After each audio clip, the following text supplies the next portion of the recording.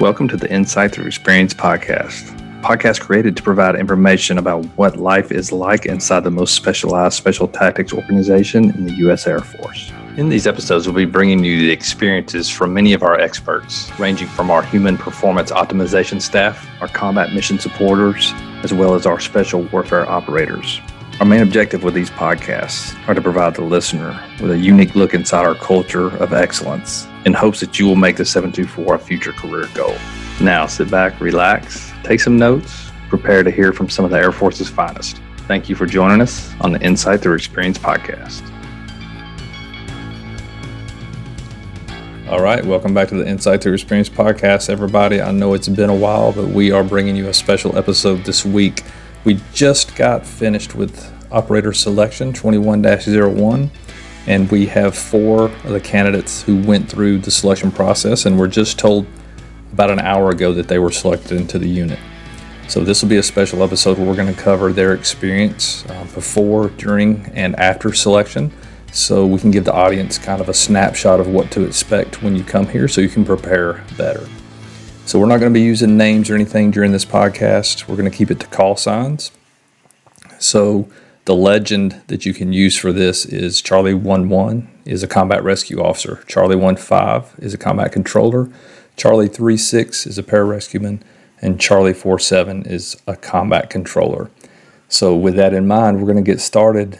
Guys, I appreciate you being here for this podcast. This is going to be a good interview, and let's go ahead and get started. So the first question I have, and I'm always interested in this because we're not here to hurt people, but I want to know, how is your body and maybe even your mind recovering post-exfil, which was only 48 hours ago at this point. So just looking from each of you, starting with 1-1, of how that body and mind's recovering up to this point. Absolutely. Charlie 11 here. I'll be honest, the day after was pretty rough. My body hurt, but more importantly, like, my mind wasn't working right. I called my wife, and I'm pretty sure she thought I was a little bit messed up. But since then, I've been able to eat and sleep a lot, catch up on everything that I lost, whether it was poundage or sleep debt. And 2 days later, the only things that really hurt are, the chafing and possible bone stress injury and a little bit of pride. But other than that, I'm good. All right, Charlie 15 here. So for recovery after exfil, kind of similar story with the wife. I only shot her a small text message. Once that happened, she realizes, I'm probably pretty tired. I can't really talk. Typical soreness in the shoulders, legs, feet especially, possible bone stress injury. But overall, I still feel pretty good. I feel a lot that I recovered a lot better than I thought I would going through that much stress. But other than that, no serious injuries really that I worry about. Charlie 36. Yeah, honestly, I feel like I recovered pretty well. I was a little surprised. I thought I wasn't going to do too well with the sleep debt, but came through it. I managed to talk to my wife coherently, at least. Feet, everything's good. I think I had some of the better feet out of everybody coming out of it. And I got some active recovery in yesterday, so that was good. Moved some lactic acid out. So, yeah. Charlie 47 here. My recovery up to this point has been fine. Day after, obviously a little bit sleep deprived, so just trying to get some sleep back. Biggest thing for me was really just eating right. First couple days back, you're eating MREs in the field, which obviously take a toll on your body, and you're calorie deficient for a couple of those days. So just trying to get some more calories back in the body to help with that healing process is the biggest part for me. Yeah, 47. I'm glad you brought up MREs because I think that's an important talking point here. You're only going to get so many when you're there. So strategizing how you use those MREs are important as well. But I'm wondering, because there's always a food to weight ratio because you got to carry that food too. So that's also taking a toll on your body. How many more MREs would have been perfect, in your opinion, for the duration of the event that you went through? Sure. I would say I'd probably would have taken 2 more MREs. Would have been enough for me. I was right on my tail end of my MREs. Like my last couple movements there, right before exfil, I was drinking a syrup packet and I was taking a salt packet and just shoving it down my throat and swallowing water. So just trying to get something in the body. So I would say probably 2 more MREs so I could keep the calories going into the machine and keep the machine running. But I kind of front loaded my MREs too. So some guys had 1.5 MREs left. I decided to front load that towards the beginning of the field phase, just try to get some more calories in because I knew what was coming. So that was the biggest part for me. But I'd say 2 more MREs and just keep the machine rolling. Yeah, 4-7. Walk the audience through why you made the decision to front load, and then I'll get the opinion from the other guys too, how they chose to utilize the MREs that they had available. That's just something for me. Just being at combat control school, I kind of know what my body needs at what times. So I would say that I've kind of had that history where I can kind of see where my body is. And as far as like my water intake too, I was monitoring that, and we thankfully had some drip drops too, so I was able to kind of utilize that as well. So I had 2 different 3-liter Camelbacks in my back, one that had drip drop and then one that was just water. So utilizing that effectively, and then also just front loading the MREs throughout the field week, eating as much as I could was a big part for me, because realistically you don't have that much time between events, and I don't want to spend that time trying to break into an MRE. I'd field strip them, have stuff in my pocket so I could just pop it in my mouth and keep moving. Charlie 1-1 here. So yeah, I absolutely agree. You don't have a whole lot of time between movements, and not only that, you don't have time, you don't really have the energy to want to break into an MRE and break that stuff open, figure out what you want to eat. So when you had that time early on, just breaking that stuff into little packets of maybe a carb and a sugar or carb and a fat or whatever, and then having that in pockets so that you're not digging into a ruck, you're literally pulling it out of your cargo pocket to shove it in your mouth. 1-5. I thought it was important you had to have snack pockets. My main mindset in a scenario like that is to stay ahead of it.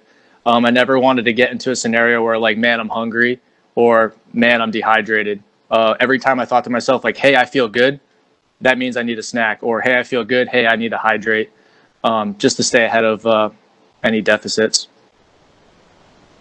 Charlie 3-6. Yeah, for the food, I don't process food well while I work out, and so I try to front load all my entrees beforehand because I knew that I'd get those down when my stomach was good, so that way during events I just had the easier to process snacks.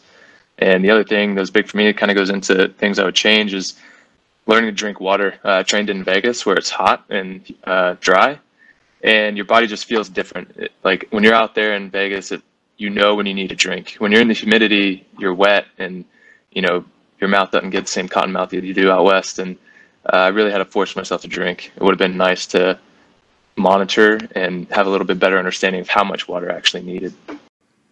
Such good info on how to fuel properly, especially during phase 3, that field phase. If you go to our website, you can also find more of this information, whether it's a workout or nutrition or anything else that are going to help you develop these strategies.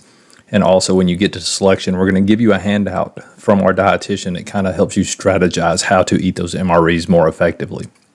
So now let's transition into the next question, which is really, I'm trying to figure out how you guys are mentally processing what went on the last 7-8 days here at selection. So where are you at mentally with it, and how are you processing it?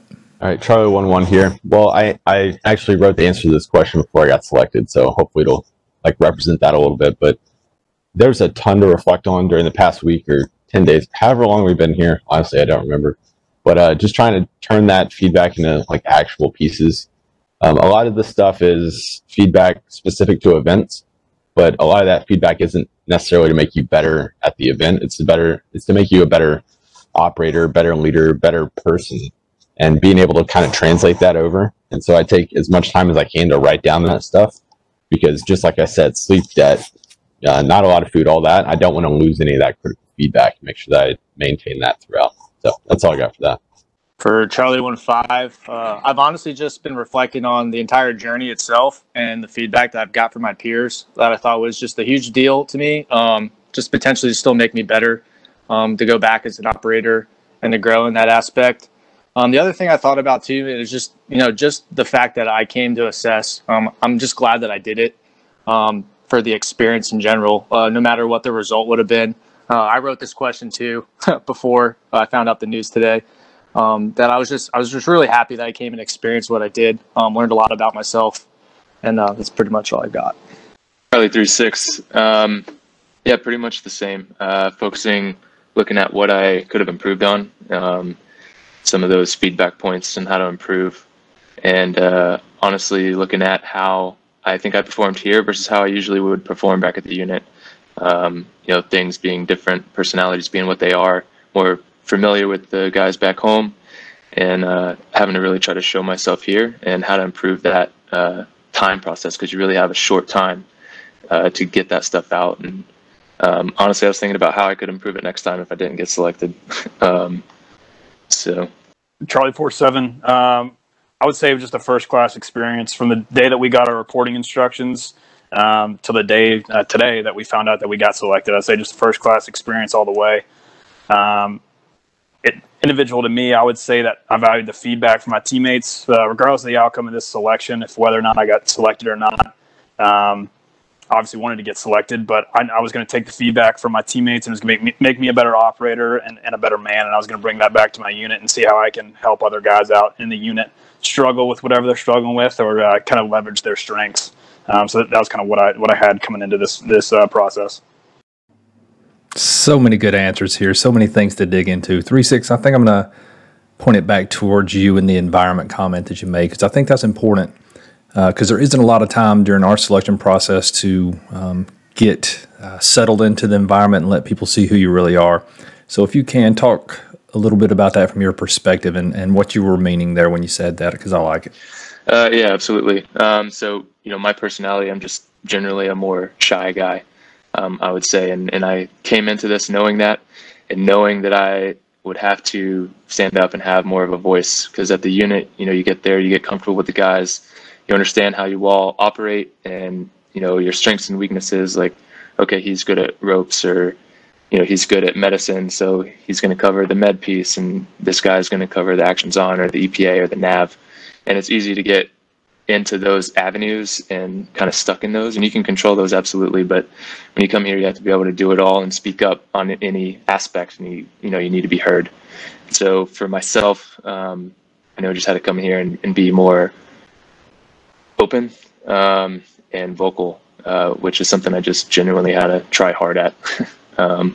When questions and things were posed to the team, I just tried to have my voice heard and be able to back that up.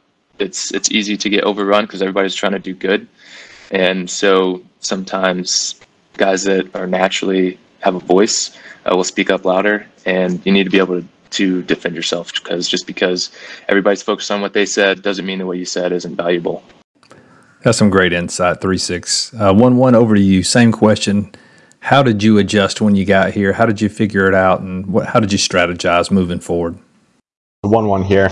I think 3-6 kind of hit the nail on the head that you have to know that your reputation isn't established here, and you have to start establishing that on day one. So even if you start out being yourself, like you have to be yourself throughout, but just understand that no one knows you.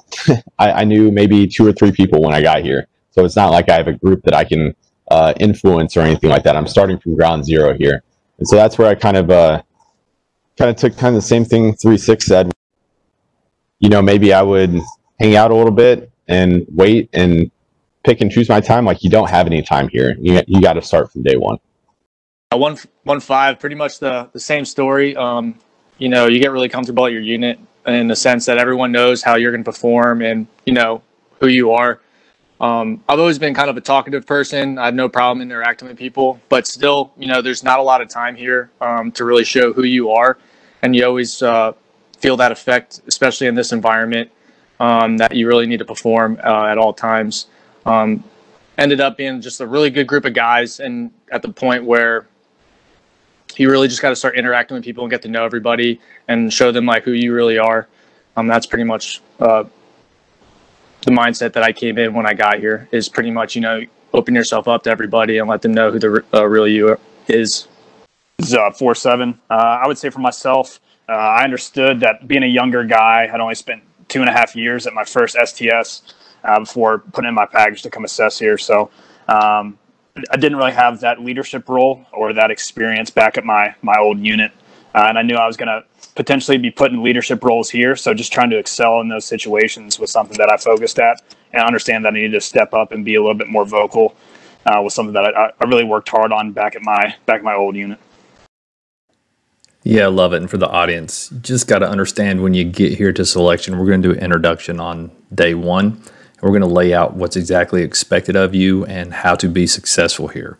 We don't hold back. We tell you exactly how to be successful. Then, like they're saying, it's up to you to learn how to integrate really fast. If you're an introvert, you're going to have to push yourself. If you're an extrovert, you might have to pull yourself back a little bit. Nonetheless, we're going to give you the stage, tell you what we expect, and then see if you can perform. Let's move on, though. I'm looking forward to hearing how you guys prepared physically for selection, and then if that played out successfully, or if there's anything that you wish you would have done differently once you started proceeding through selection. Probably 1-1 here. If you don't mind, I'm going to break this into kind of two different aspects: the physical aspect and the mental aspect.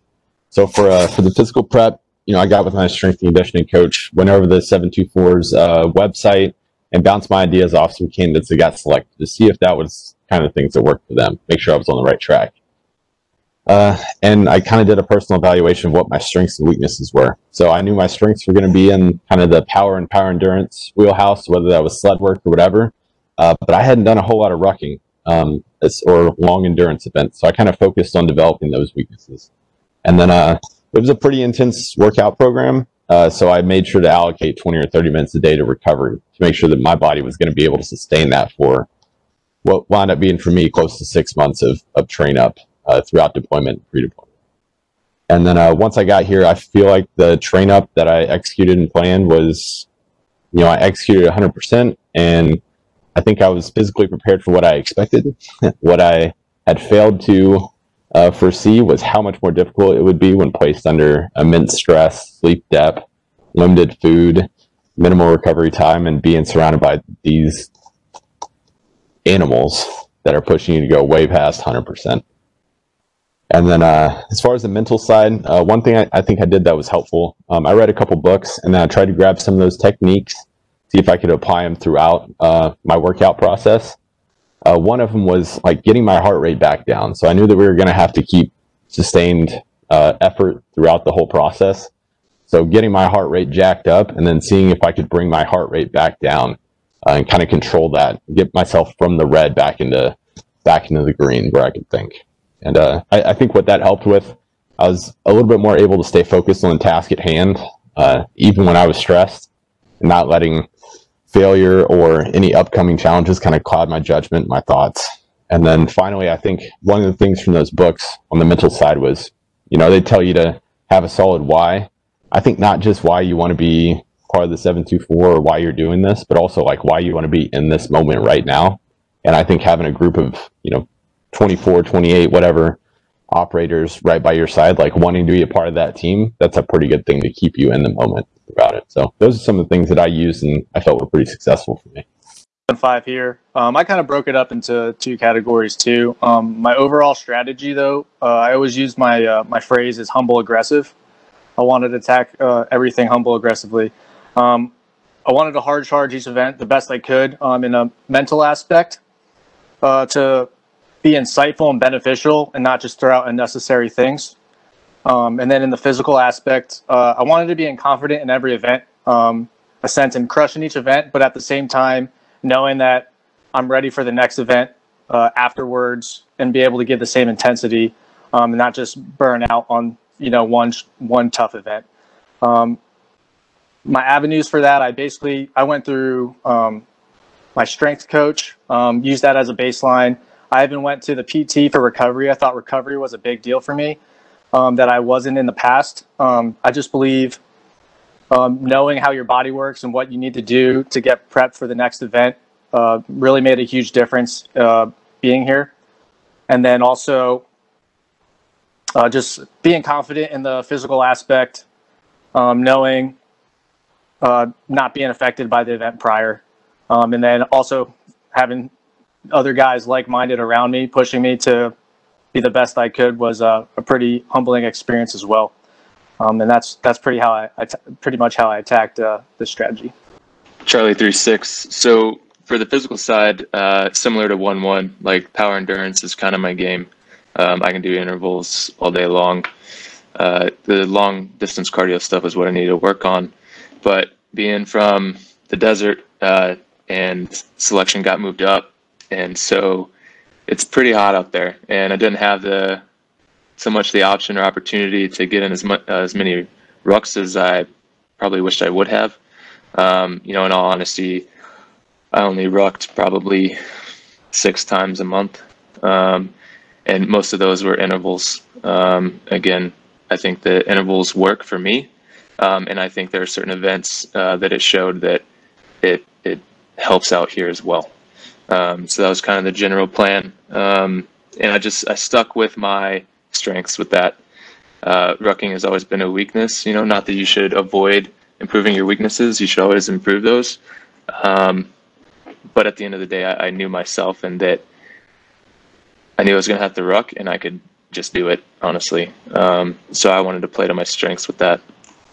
As far as the mental prep aspect, I talked to our clinical social worker. We have one out there at my home base, and got some techniques from her, how to reframe things, and breathing techniques has been talked about, diaphragmatic breathing and ratio breathing techniques. And I think that helped a lot, not just for the physical stuff and being able to calm that heart rate down before the next sled push or whatever it was, but also for the interviews. I think that some people can underestimate how stressful those can be, even the friendly ones. And being able to calm down in the moment. Sometimes people like to talk really fast and they say something they didn't mean to, or jumble their words, and being able to recover from that, both physically and mentally in the time, is something that can be difficult. And that's something that I work towards in my workup. So I went over my application, and I made sure I remembered all of my answers, because I submitted it a few months prior, and went over basic interview questions and follow-up questions. So that was my mental plan. Charlie 47. I think the biggest thing for guys that want to come up here and assess is just establishing a solid rucking and grip baseline. And then also just getting in contact with your strength and conditioning coach for the physical side. They are the experts in what they do. You might think you know one piece of the puzzle, but they've got pretty much all the answers. And if they don't have those answers, then they've got points of contact that they can talk to and find out how other guys have trained for that in the past. So a big part for me was just getting in touch with my strength and conditioning coach, and just finding out where my weaknesses were, and then leveraging my strengths, whatever those may be, from a physicality perspective. I think it's important to note too that you're expected to give 100% in every event here, and everyone else is giving 100% also. So your 100% may be different than someone else's 100%, but there are some actual absolute freaks that come up here to work out. So you're competing against yourself, but you also see the guy next to you that just smoked you in a certain event. So you're trying to put out a little bit more as well. So you don't know what 100% is until they wheel out the trash cans and the assault bike, and you start to realize what's about to happen. So I would say that's a big piece. And then also for myself, from a mental perspective, I got with my psych doc, and we just kind of established some weaknesses that I have and some strengths that I had. Biggest thing for me was establishing a mantra that I've had since a young age, and just kind of going through that, and then working through some mental problems in my head, and understanding that I was going to be tired, I was going to be stressed, but just going back to that mantra that I had, and not getting to the point where I'm redlining myself. If you show up here physically unprepared, you're going to redline yourself, and you're not going to be able to mentally work through the processes that you guys are going to expect from us. So that's a big part of that. So that's all I got from the physical and the mental side. Those are some absolutely outstanding answers. So anybody preparing for our selection or any selection in general, go back and listen to those 4 answers right there. Those are a good roadmap. You can pick pieces and parts out of all 4 of those answers and have a really good prep designed for yourself. Now I'd like to move over into talking about 100%, because we spend a lot of time here trying to redefine in the candidate's mind what 100% really is, because I have not met a candidate yet who came here with the true sense of what 100% was in their output and performance. And again, we spend a lot of time and effort to try to redefine that for them. So I'd like to hear y'all's experience with that as you went through. 1-1 here. So that was going to be the one thing I wish I would have done differently in my train up, is find a way to push yourself beyond your perceived 100%, because what I feel like it is now is different than when I began or when I started this process. I think there's definitely certain events during selection where you've got, guys like 4.7 that you're chasing throughout the whole time and trying to catch up to those dudes. And that's definitely going to push you well beyond what you believed. If I could equate it to anything else, the only other time I've felt something similar is in another competitive environment, like a CrossFit competition type thing. Like that's the only time that I feel I've been able to push myself beyond where I thought 100% was. So even if I know I train myself hard, you throw some competitive animals in there, like I'm going to find a way to get 10%, 20% harder. Charlie 1.5. Yeah, for training strategy for 100% to me, at this point now, it's probably good to work with guys that are way better you in certain aspects of physicality to really push yourself. Essentially, I would probably throw in a few more gut checks into my workouts before prepping, while prepping to come here, because guys like 4.7, when you're working against them, they really push you past those limits that you don't typically feel when you are preparing yourself and what you think is 100%. And I feel like that would make a huge difference. And that's all I got. Charlie 3.6. Yeah, I had a couple of gut check workouts every week. But like 4.7 mentioned previously, like you don't want to redline yourself. So in training, you want to make sure that you're doing it smartly and not deteriorating your body before you even get here. But as far as when I got here, my relationship with 100% changed. I think primarily it's because you don't know what your times are. Like I still have no idea how fast or slow I was. And so, even during CrossFit competitions and stuff, you have a clock, you have other people that you're comparing yourself against, and it is a competition with other people. And it is even in the gym, when you're with your bros, even if you're doing arm curls or whatever it is, a lot of people would just compare themselves to the next best person. And it's easy to do that here, and you can find motivation in that for sure. But at the end of the day, it's just like we're told from Cadre, like you're here for yourself, like you're competing against yourself essentially. And so it helped me find a new level to get to. And you really need to pull that drive from within yourself. So yeah. Charlie 4.7. So I would say the biggest thing is just understanding that the Cadre, this is not their first rodeo. So this is not their first time doing selection. They've been doing it for a while. So they've seen all the tricks and they know what 100% is. So if you show up to the finish, wherever the finish line is, you won't be told where the finish line is, but it's somewhere out there and you got to go get it. And you show up and they perceive you to not be putting out 100%, that they're going to let you know about it. So they've seen it all before, and they're watching you always and evaluating you. Yeah, I love talking about that subject because I think all of us get into ruts wherever we are in our workouts and our daily life and how hard we push ourselves. And we automatically assume that just because we're physically fit or mentally capable that we're pushing ourselves to our limits a lot when we rarely ever do. So selection is just that opportunity to realize that what we think is 100% every day is really probably, honestly, David Goggins says only about 40%. And I honestly believe that's true. So moving over a little bit now, let's talk about the mental side. Really want to talk about the demon moments is what we call them here. And when those demons started creeping into your experience during selection, could have been anywhere inside the process. I think a lot of guys relate this more to the physical events during phase 3, but there's also physical events in phase 2. Maybe it's some of the mental stuff that you weren't prepared for, some of the feedback you were getting. So 1-1, start us off. What were some of those demon moments where those bad thoughts started creeping in, and how'd you deal with it? Charlie 1-1. I feel like for me, it was definitely dealing with failure, or at least perceived failure, and moving forward to implement the critical feedback that I was receiving. At no point did I receive any sort of encouraging words or indications from any selection staff that I had done anything right. So I only had myself and my teammates to rely on when I was feeling ultimately defeated. But during those low points, that's when I decided to kind of pick myself up and push harder, push faster, and prove everyone wrong who's critiquing me. So that's kind of how I handled those demons when they came up. Charlie 1.5 here. Yeah, there's a few moments that stood out. There was one, I don't know, I might be the only one that feels this way, but during one of the fat grip workouts, I really thought to myself, like, man, I should have done a lot more fat grip strength training and potentially a little more variations of sled, just so my recovery time in between was a little bit better. And then other scenarios, I mean, the ruck definitely was tough. You never know when it was going to end, obviously unknown distance. But the one thing that kept me going was that, hey, I want a hard charge, because I feel like that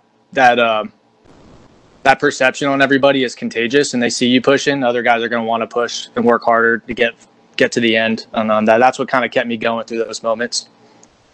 3-6. I think the biggest time for demons to come in is in your downtime. When you're sitting there trying not to fall asleep, trying to do your priorities of work in your team gear primarily, but also on infill. Just a lot of time alone. And you got to be okay with yourself mentally to be alone for that long. I'll be honest, like I don't think I had too many demons creep in. I was lucky. I didn't know how I was going to operate with that little sleep. I've never gone that long without sleep before. Even in college. So that was good to find out, and I just turned that into a strength. Charlie 4-7. I think the biggest thing for me was just not giving a voice to the pain. That's really the biggest thing for me. Understanding that it was going to be a thought at one point, your grip's going to give out, or you're going to be tired, or whatever it is. But as soon as you vocalize that to someone else, then you give it life. So just understanding that I don't need to tell any other candidate that, hey, my hands hurt or my grip is going out, because theirs is too. So I'm not. So why am I going to vocalize that then? So that's my biggest thing. All right, perfect. Love those answers. Let's transition over to weaknesses a little bit. So back to you around the horn, 1-1.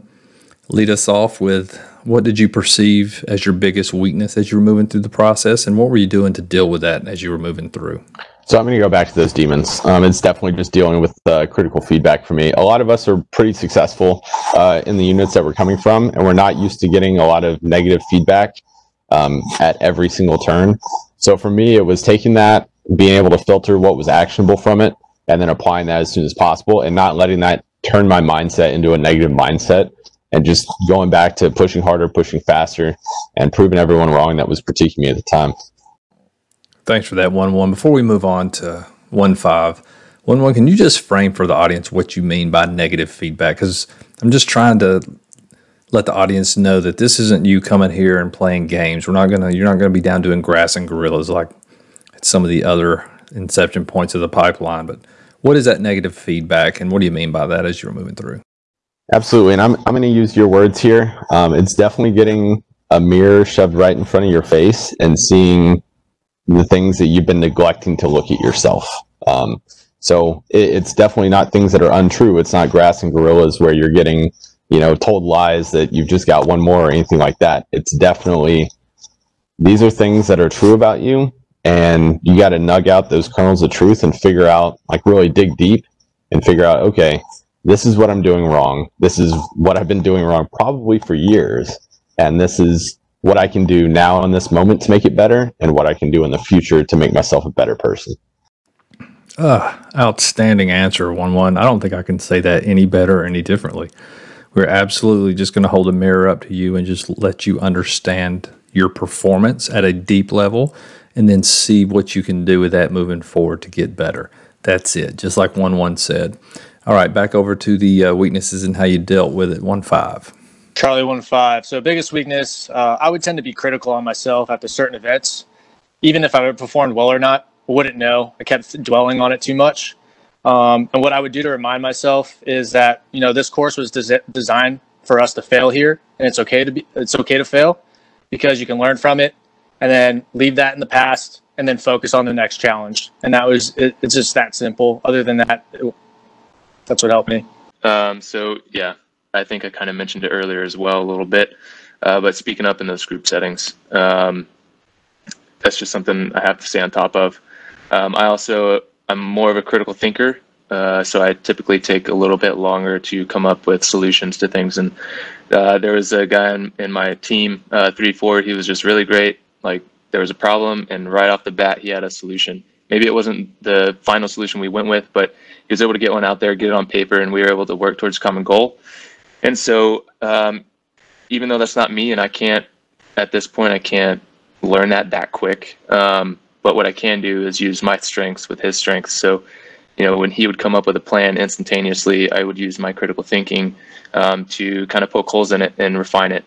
And so it was kind of like this give and take. So while I didn't necessarily address my weak points because I didn't feel like there's enough time to learn how to problem solve that quick, as good as he was, I could absolutely use my strengths to kind of reframe that negative feedback that I get sometimes. And essentially, in the end, it made the team stronger, I think. 4-7. So one of my perceived weaknesses was problem solving. Knew that coming in. And one of the things that I did to kind of mitigate that moving forward through the selection process, and which I wish I would have done it more, was just taking a mad minute with whatever problem set that you guys gave us. Just taking a couple seconds just to digest the problem and come up with a sound solution that would make sense. So I think I wish I would have done a little bit better job of that. Now, if I could go back in my preparation, I would probably suggest guys from my team just give me different problem sets and come up with different solutions to them, just to kind of iron that out prior to showing up. Yeah, that's a good point, 4-7. And I mean, the bottom line is we're hiring people who can come up here and help us solve some of the nation's hardest problems. And if we don't feel like you can do that, you're probably not going to get a nod or a seat on OTC. So figuring out how to work through some novel problem sets before you get here, how to generate some solutions that may be effective to things that you haven't thought about before, how to take disparate pieces and have to piece them together to make it fit into the best reasonable solution. All those things will help you out. But something else you said that I think is important to talk about here is taking that mad minute after you get some set of instructions to figure out what your response is going to be or what your next action is going to be. So 4-7, just give us your experience. Why is that so important, and especially in a process like our selection?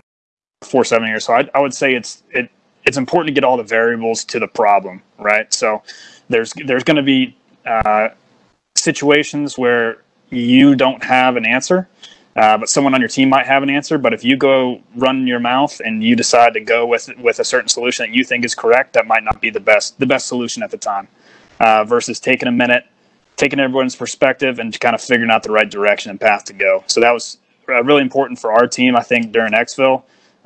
We won certain events where there was no really right solution, right? You had to figure out what the solution was going to be. So I think that was really important, and a way that we were successful in that.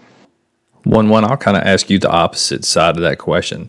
Give us your experiences, or at least your thoughts about sometimes there just isn't time to sit there and contemplate what our move's going to be. Sometimes you just have to pick stuff up and get moving forward. What are your thoughts on that? Definitely, there are some times where you just got to go. I can't give an exact answer of what's the right approach in any situation. It really depends on a lot of the variables. You kind of got to read the situation. But I also think it's pretty apparent when you have a minute to just stop, take a breath, let go of the ego. You don't need to go right away. Look through the problem and then do some analysis and then get moving, as opposed to maybe when your team's heart rate's jacked up or you see the finish line in sight, et cetera, maybe you should just go and press with the solution. Yeah, awesome. Appreciate that 1-1. I couldn't agree more. How about 1-5 or 3-6? Anything to add there? I don't think so. I mean, other than, and the lack of a good plan, you better just attack it, full force physically. And just like you said, Mr. Free, like there were several instances, even on the like mission planning, critical thinking stuff, that you have to just do that. Like you don't have the time to write out, your SMEAC. You got to start with the problem first and then come out from that. Because, once you can identify the problem and start working that, some of that more, what I would call ancillary stuff, as far as mission planning is concerned, you can figure that out later. That's your primary problem. Just like on the physical stuff, like if you're racing the other team and they're 400 meters ahead, now's not the time to stop and decide, okay, who's carrying what? Like everybody needs to pick something up and go, and we'll figure it out on the fly. Yeah, that's awesome. 3-6. Thanks for that answer. And input, and also these answers are just going to be enlightening for a lot of folks out there, especially those who are coming up behind you. Now I want you to think back to your experience. What were some of the things that you saw other guys doing that were being highly successful that you kept telling yourself, man, I need to integrate some of that into my performance? Yeah, Charlie 1-1 here. Just a couple examples. The guys who could, unfortunately, some of the guys who came up first were kind of put in the hot seat to listen to the instructions that were given, and everyone coming after them kind of got to see what those guys did and hopefully not emulate their mistakes. So I think those guys up front, if you're the first person to do an event, if you're listening intently, kind of like what 4-7 was saying, if you just listen to the instructions that are given, take that deep breath to make sure that you fully understand the problem, you have all your answers answered, and then move forward when given the time, then absolutely, I think you should do that. And then the second thing I think I saw is the guys who were able to take kind of the curveballs in stride and not get sidetracked by any added stress, because that's going to come time and time again. So if you can just kind of keep that calm demeanor, keep focused on what's going on, I think those are the guys that definitely succeeded throughout the process. Charlie 1-5. There was actually one particular thing that stood out to me the most. One candidate did that I believe was highly effective. After every single event since day one we got here, he would get with everybody on his team and just take critical feedback how he performed in that event, in which he ended up being successful and got selected coincidentally. So I felt like that shown to me. That also rubbed off on me. So once we got to the field phase, I decided to start going through other people like, hey, what can I do to be better? What did I not do? And how can I fix it? And I felt like that helped me be successful as well. Yeah, saw a lot of good stuff from a lot of guys, honestly. I feel like this was a pretty stacked team overall in every aspect. I think that one thing that impressed me was there were several people, not just the O's as one would expect, but a lot of enlisted guys as well, that are very good at thinking and speaking on their feet under pressure.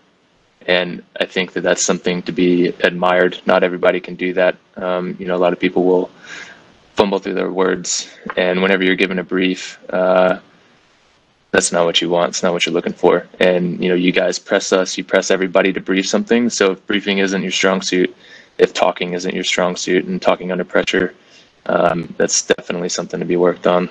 And I saw it a lot from a lot of guys. Charlie 4-7. So I think it's important to note that you guys are going to throw a lot of information at us, and I'm assuming that's on purpose, right? So one of the characteristic traits you guys are looking for is communication. Within communication is active listening, right? So understanding what info is pertinent and what is not, and understanding what task and standard is for each event. So active listening is a big component, and a lot of guys would get hung up on certain items that were passed out, but they wouldn't hear the rest of the message. So they would get hung up on, you've got to do this sequence, and they wouldn't hear the rest of the instruction, and then they most likely failed that task or failed to follow instruction. So I think it's important to just active listen and just be present in the moment. Yeah, thanks for those answers. 4-7, I could not agree more with being present in the moment, because if you're not present, if there's things weighing in on you mentally, if you are somewhere in the past or somewhere in the future, you will not hear the words that are coming out of the selection staff's mouth.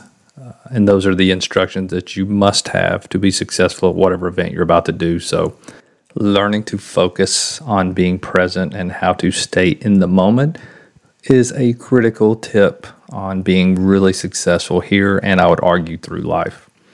All right, so I'm going to pull us back towards feedback again, and I'd like to go around the horn starting with 1-1 and just give your experience on what feedback is like. What was your relationship with it like as you moved through the process, whether it was from your peers, whether it was some selection staff?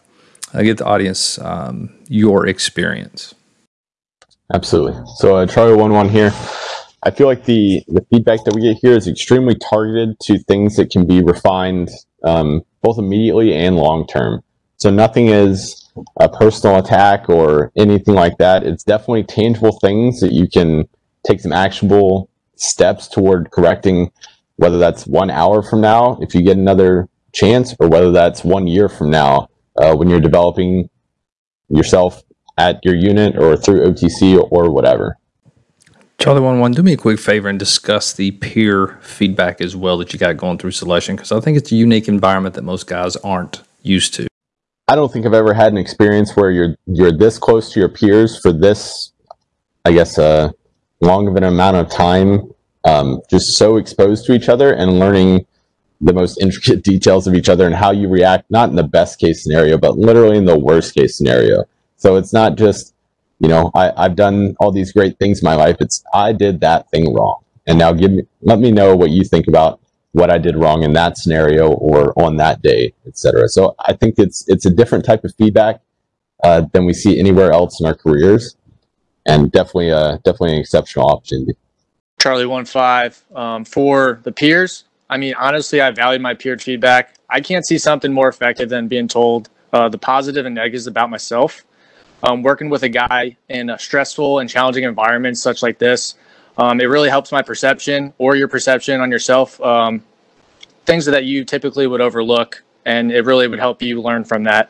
From the instructor point of view, I took it as definitely critical, not a personal attack. Even if it's maybe not your biggest weakness, they highlighted your weaknesses, so you're aware of it, and it's something that you can work on. And that's what I took from the instructor feedback as well. Charlie 36. One thing that I think is really unique about the peer feedback is the fact that you are not getting feedback from your peers or giving it to your peers, but you're also doing it on yourself at the same time. And that's on a day-to-day basis and sometimes even event to event. So you're able to get like real-time actionable information on how you perceive yourself and how you're perceived by others. I will say that there was, a time or two where I was like, okay, this is definitely where I messed up. And then, I would get feedback back that was, okay, no, actually it was perceived to be a little bit different from that. And so finding that out in some of those nuanced situations was a huge help. And I think that the instructor feedback, generally speaking, was exactly on all those same lines that my peers saw. I will say that there's, you guys are experts essentially, and you know what you're looking for and know what you're looking at when you see it. And your feedback was just, a little better, right? So it's more targeted, more specific, and a little bit more actionable. It was delivered in a way that's much more, you're much more receptive to it. Charlie 47, I would say that you're going to be given direct, honest, and unbiased feedback. So you're going to have varying lenses. Each individual is going to have varying lenses with which to evaluate you, and each individual operator has their different their different experiences and their different ways to evaluate you. So you're going to get feedback from everyone with their different backgrounds, and the intent is to make you better, make you a better operator and a better man at the end of the day. Yeah, I appreciate those answers. There's no doubt that feedback, if we would integrate that more throughout all communities, especially in SOF, we could take our performance to much higher levels. So appreciate you guys going through that and giving such a good answer. But now to my favorite question, I think, of the day will be, what event do you wish you could go back and do again, and why? Charlie 11 here. I would go back and do the shoot house problem solving scenario one again. I think as an officer and a leader, a lot of times throughout the scenario, and it wasn't just this one, but all the problem solving ones, I think we're kind of developed to want to receive the mission and then move out and push the team as fast as possible.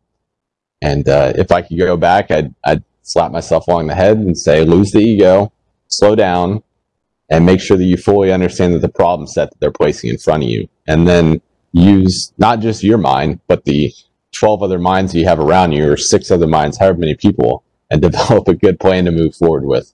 And I think that's definitely one of the things that I think as an officer, I wish someone would have slapped me along the head, and I wish I could have done that to myself and just be like, lose the ego, use everyone around you, and you definitely won't go wrong if you do that. Charlie 15, I would absolutely go back and reattack the individual mission brief. I kind of misunderstood my place, how I was briefing the GFC, and I didn't know exactly how much I could push back And at this point, now thinking about it, I really wish I pushed back like I really would intend to get more things approved. Probably still would have failed. That's okay. I feel like I would at least been able to leave everything out on the table that I originally had planned. And that's all I got for that. Charlie 36. Yeah, I don't think I got anything I wanted on that one. But one thing that I would go back and do again would be the kettlebell communication one. 100%. I just completely bombed it, plain and simple. Lacking a lot of sleep at that point. I just watched somebody go and they crushed it, and I was coming at it I was expecting something along those lines, and what I got was completely different. And I had a lot of self-imposed limitations.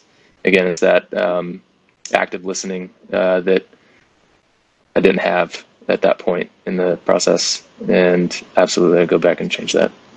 Charlie 47. Yeah, I would definitely agree with Charlie 36 on that aspect. I would definitely go reattack the kettlebell problem solving situation that we had. I think the biggest thing there was just attention to detail. We ended up coming up with a structure, but it wasn't the right structure, and so just really just attention to detail, and like I previously said, just taking that mad minute and just taking a second to just come up with a solution and figure out what the solution is. All right, guys, again, starting with 1-1. This is aimed at more towards officers. And what you guys, what are some of the blind spots you might have seen through some of the leadership here, as well as what are some things some guys should be preparing as officers before they come into this process to help them out? All right, so Charlie 1-1 here.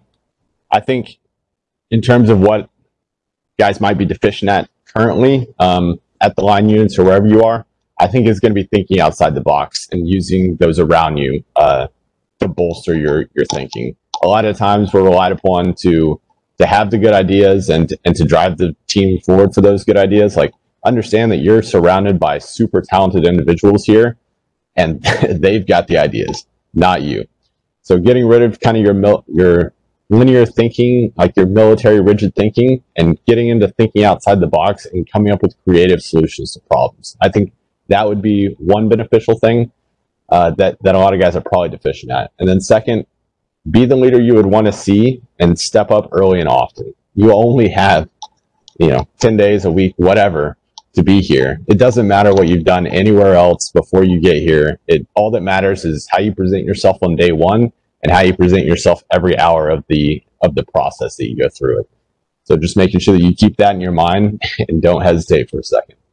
Charlie 1-5. I would just say, most of all, knowing yourself and what you lack, so you can work on it and be prepared when you get here. Potentially throwing yourself into FMP scenarios and really work at that leadership role, and making sure you can be able to handle yourself, and maybe even get your team involved in it as well, and have their feedback given so they can be more prepared for this type of environment, and be ready to follow as well. Be open-minded. Don't be afraid to take other solutions from other people, but at the same time, make sure you're not hyper-focused on one solution to a problem. I noticed that could be an issue. So being open-minded and having multiple solutions to a problem, and be prepared to accept feedback and solutions from your subordinates. Charlie 36. I guess my bit of feedback would be a little aimed more towards the younger officers, honestly. I had a couple of younger officers with me. And I think the big thing is whenever you just get your beret and you go to the unit, you're able to rely a lot on your senior enlisted guys. And we had some guys with time in on the enlisted side underneath the officers, but we didn't have guys that had been in a while. We didn't have any master sergeants, I don't believe. And a couple of young techs, maybe. And so if you're a young officer, like, you need to be able to know how to do all those things that you are typically reliant upon your enlisted staff to do. Mission planning and task orienting guys to certain things. Just make sure you're familiar with that stuff and understand how to talk to them on their level. There's there's a lot of smart guys enlisted, and most of them probably have degrees as well. But somehow or some reason, there's a tendency to,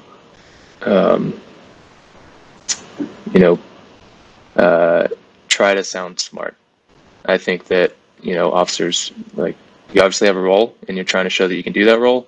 And sometimes with some people, it can come off the wrong way. So make sure that you are working with your enlisted staff before you leave and making sure that you're not coming off too strong.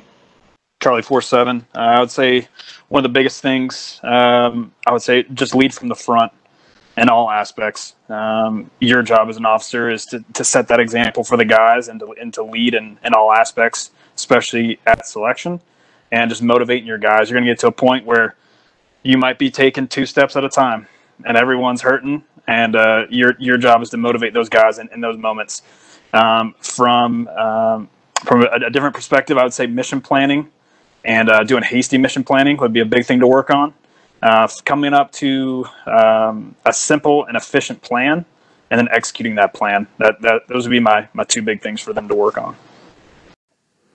Outstanding tips for officers. So any of you officers out there listening, if you follow those tips right there, I'm telling you right now, you are already down a path towards success. Those are great answers, guys. And I hate that this is almost over, but the last question is coming up right now. If you guys could offer one tip out there to the community who may find themselves in our selection process in the future, what would that one tip be to help them find success? So Charlie 1-1 here. Your execution level is going to be equivalent to your preparation level. Come as prepared as you possibly can, and don't, by the time you leave your unit, you shouldn't have wished that you could have prepared a little bit more on this or that. You're as prepared as you feel like you possibly can be, and you're going to control what you can during selection. Then once you get here, starting with the introduction brief, put your foot on the pedal and don't let up until exfil is complete. Yeah, 1-1 pretty much nailed it on the aspect also of, just knowing yourself, where you lack, and be ready to go.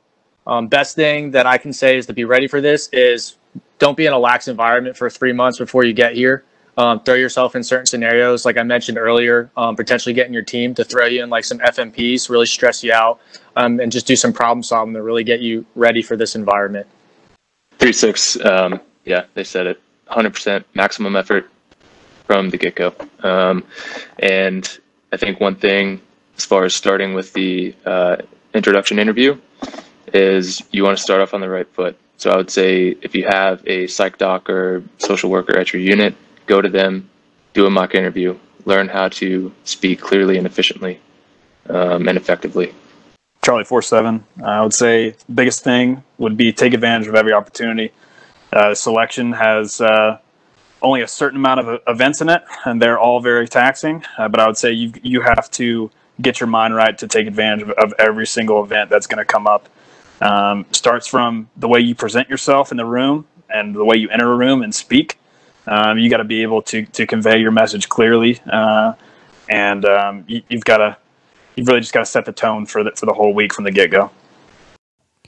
Okay, folks, that concludes another Insight Through Experience podcast. And if that one didn't just blow you away to get to hear the experience from 4 guys who just completed the selection process less than 48 hours ago and who were just told they were selected less than 2 hours ago, I don't know what else to do for you.